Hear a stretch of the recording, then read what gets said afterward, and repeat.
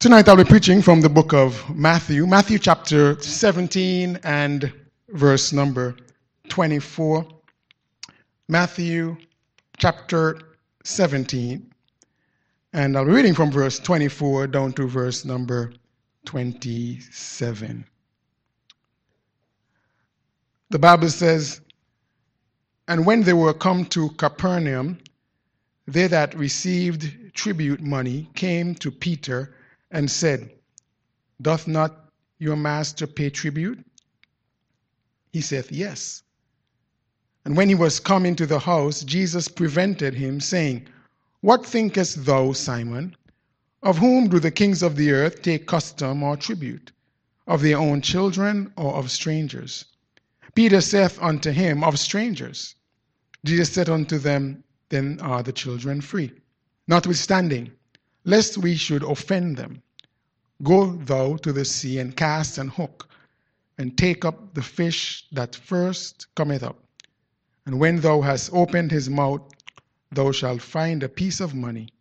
Take that, or that take, and give unto them for me and thee." Let us pray. Father, we thank you so much for your goodness to us. Thank you for being a faithful friend. Thank you for being a loving Father. And thank you for the grace and mercy that we experience as a result of your goodness.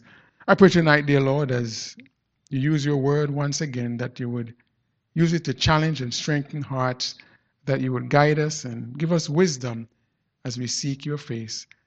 Given the words you'll have me to say, may they be a source of strength and encouragement and challenge where needed, but that you take full control, and that if there's someone who does not know you as personal Lord and Savior, that tonight would be the night of their salvation, and that every believer would be strengthened and encouraged to go on with you.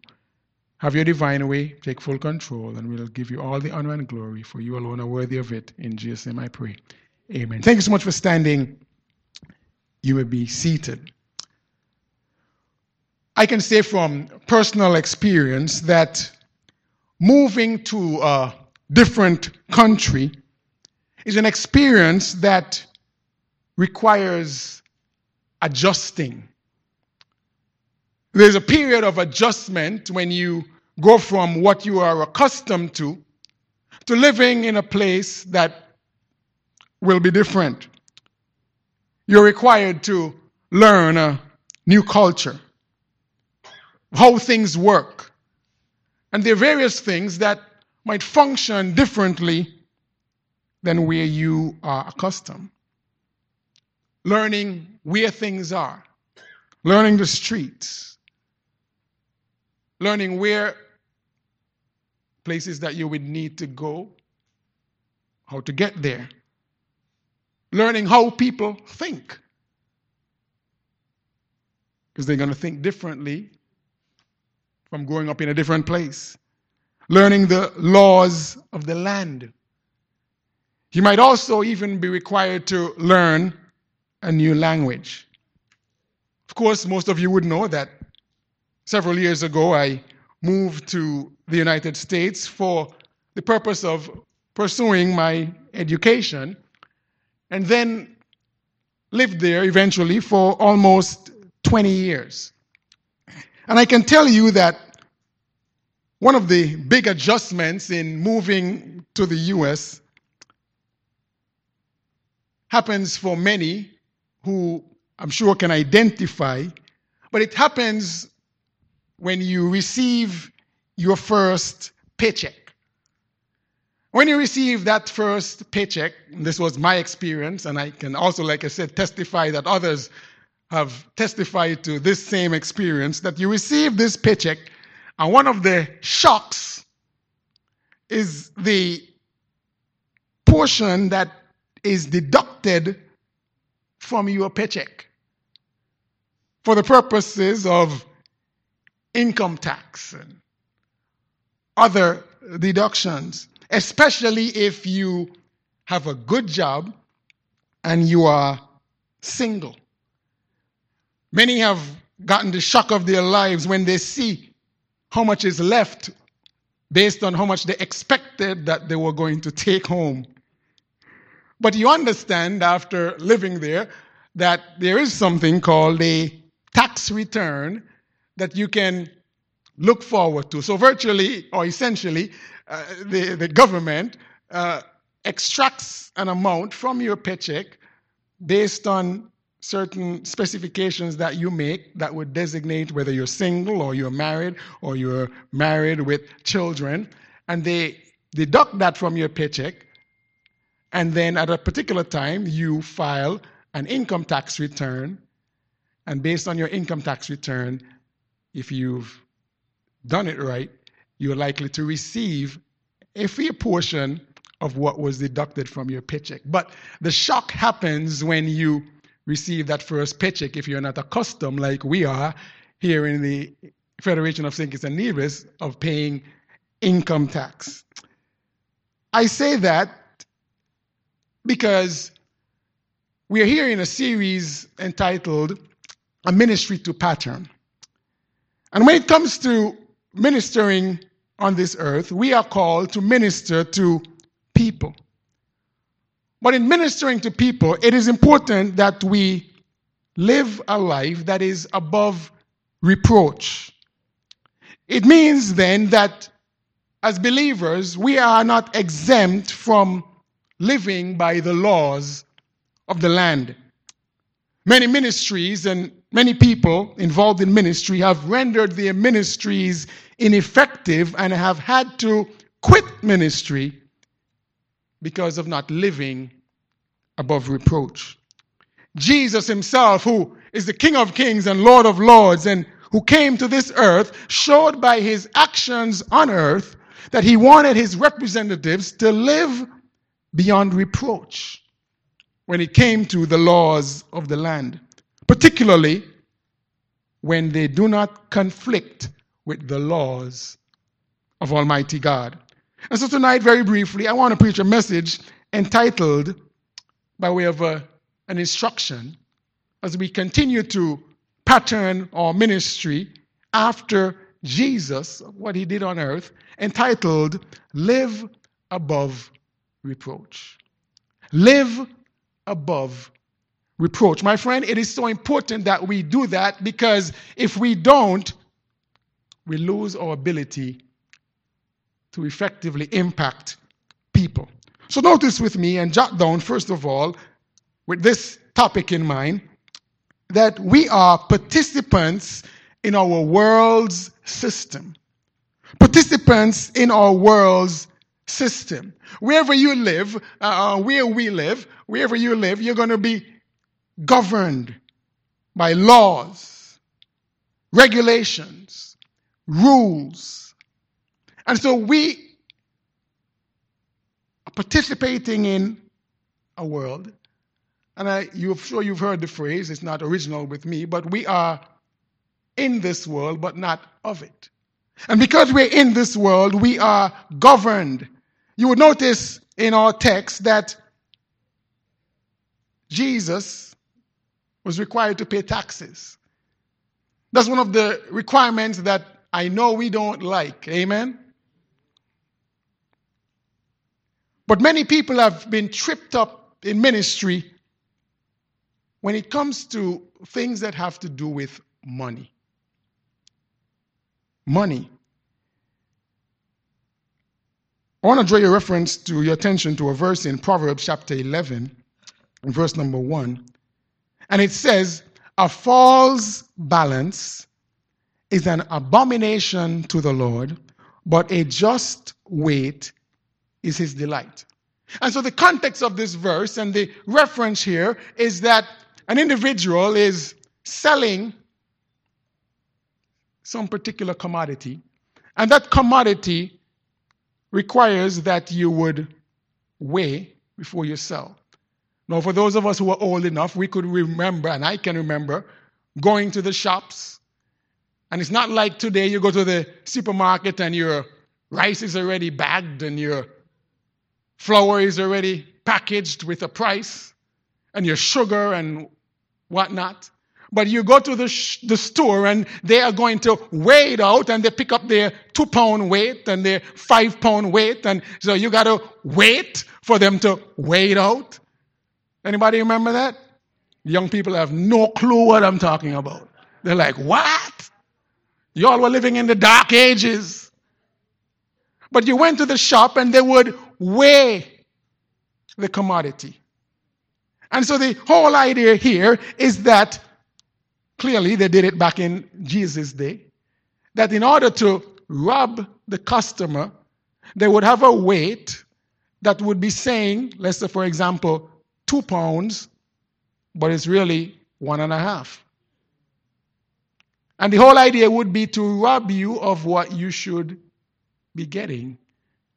And Jesus is saying, and the Word of God is saying, that to do that, to falsify that weight, is an abomination to the Lord.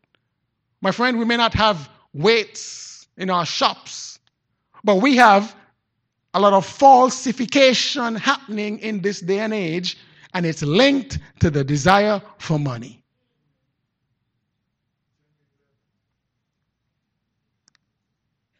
All of the technology that we have is leading and has led to false weights, falsifying documents.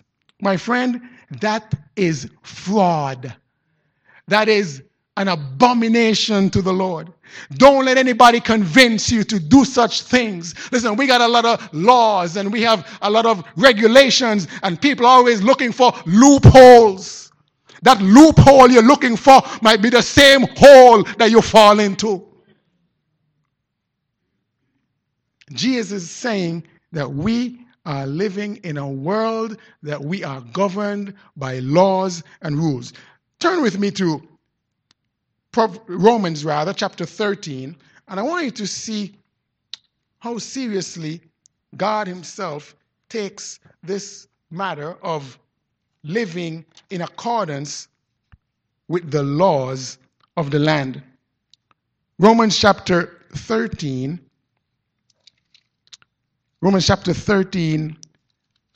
and verse 1. Let's go what the Bible says. Let every soul be subject unto the higher powers, for there is no power but of God.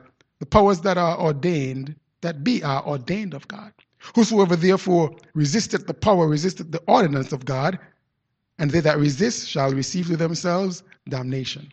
For rulers are not a terror to good works, but to the evil. Wilt thou then be not afraid of the power? Do that which is good, and thou shalt have praise of the same, for he is the minister of God to thee for good. But if thou do that which is evil, be afraid, for he beareth not the sword in vain, for he is the minister of God, a revenger to execute wrath upon him that doeth evil. Wherefore ye must needs be subject not only for wrath, but also for conscience sake. For this cause pay ye tribute also, for they are God's ministers attending continually upon this very thing. Render therefore to all their dues, tribute to whom tribute is due, custom to whom custom, fear to whom fear, honor to whom honor. Listen, I know we're not going to like all the rules. We're not going to like all the charges, boy, especially those at this place called customs. Yeah, and I see a certain person put up their face. Yeah, I understand. But it's not her rules. You're just carrying them out. Really on the spot tonight. We don't like them, but we are governed by them. We are participants in our world system. But here's why this is so important. As much as we don't like all of them, we're not required to like them. We're just required to live in a God-honoring way. But I want you to jot this down and notice, secondly, why does the believer who wants to minister, who wants to reach people with the gospel of Jesus Christ, that's our responsibility. Why do we need to be so very careful to be honest in our dealings? It's because of this. People are watching our every step. People are watching our every step. As we engage in these various entities of society, when those of us who name the name of Christ and say we are Christians, born again, as we approach, you know what they are saying in anticipation? Are they going to obey the law? Are they going to do what the law requires? Look at our text. In verse number 24 of Matthew chapter 17. Verse number 24. And when they were come to Capernaum, they that received tribute money came to Peter. Those who at the receipt of customs. Those who were the ones who were about to receive the taxes. Doth your master pay tribute? They wanted to know. Listen, you would be amazed the things people observe and take note of, especially when you say you're a Christian.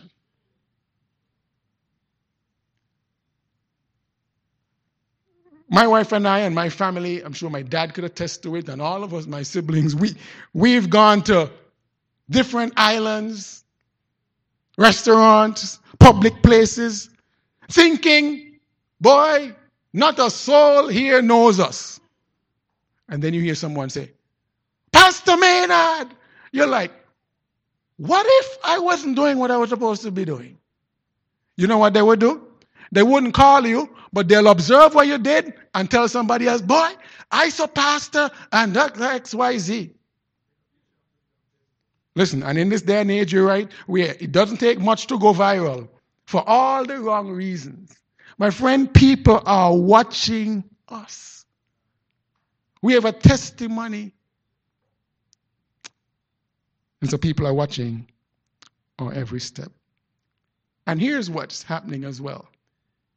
And I kind of stepped on it during that point, but the third point is they process our ways silently. Listen, they observe our actions and they form conclusions about our claims. Sometimes the conclusions they form might be wrong. But what's instructive and should be instructive to us is that we will not always know what these conclusions are. And I've learned from experience that when people observe suspect behavior of us and things that are not in line with what a Christian should be doing, that's when they don't tell you. That's when they keep it to themselves. That's when they tell other people what these, in their mind, so-called Christians do. And I say this because we're talking about being able to minister effectively. And that is why the Christian life, I've said it before and I'll say it again, the Christian life is not just about doing what's wrong and right. The difference between those things. It's about doing what's better and best. Some things you don't do because you can, in doing that, give an impression or perception that you don't want to give. Why? Because you have a bigger responsibility, a greater calling. The Apostle Paul understood this principle when he says in 1 Corinthians chapter 6 and verse 12, all things are lawful unto me, but all things are not expedient. In other words, he was saying that there's some things that I have the liberty to do. I can legally do it. I can do it based on God is not going to say that I've sinned, but all things are not beneficial. All things are not helpful for me in being able to win that brother or win that sister to Christ. And so he says, all things are lawful for me, but I will not be brought under the power of any. They process our ways silently. And notice finally, it profoundly affects our witness as servants. The whole idea behind doing what's right, the whole idea behind living above reproach is so that we can be effective witnesses in sharing the gospel, in leading people to Christ, in helping others to see the difference that Jesus Christ has made in our lives. Turn with me in closing to 1 Timothy chapter 3, and I want you to notice here in the qualifications of a pastor, how this matter of a Christian testimony and living above reproach is so important. Now, we've mentioned here specifically, as indicated, referring to the office of a bishop or pastor. But I want you to extend this and understand that all of us are representatives of the Lord Jesus Christ. All of us have a responsibility to reach our family members or co-workers or loved ones or acquaintances. In fact, we are responsible for spreading the gospel around the entire world. And look at 1 Timothy chapter 3 and verse number 7. Speaking of the qualification of a pastor, or one of, it says, moreover, he must have a good report of them which are without. Means those who are not of the faith. Lest he fall into what? Reproach and the snare of the devil. Whatever you do in your life, remember the responsibility we have to reach people, to minister, for our walk, to match our talk. That is why Matthew chapter 5 and verse 16, very familiar verse to all of us, says, let your light so shine before men, that they may see your good works and glorify your Father which is in heaven. This thing of ministry, we have a great responsibility beyond right and wrong. And we can never give the impression that we're going to be perfect, because we're not. We all have been plagued by this disease called sin. But as much as lies within us, let's endeavor to let our light shine. And by the way, we have a responsibility to let our light shine whether people are watching or whether they're not. We can't do one thing in the dark and another thing in the light. One thing in private and another thing in public. You know why? Because that in and of itself is dishonoring to God. And God himself, Jesus himself, while on earth, he condemned hypocrisy. Time and time again, he spoke to the Pharisees. Outwardly, you're like whited sepulchres, but inside, you're full of dead men's bones. So let's endeavor, by God's grace, to be honest in our dealings. What we do in private, let it be that it will not bring us into reproach and into shame if it's brought into public. And we notice here in our federation, can't seem to stop the leaks. Other things that we think are private and can never be found out, they're leaking like crazy. Look like plumbers are going to be in demand. But whether they are or not, let's endeavor by God's grace that we're going to do what is right, so that we can live a life above reproach.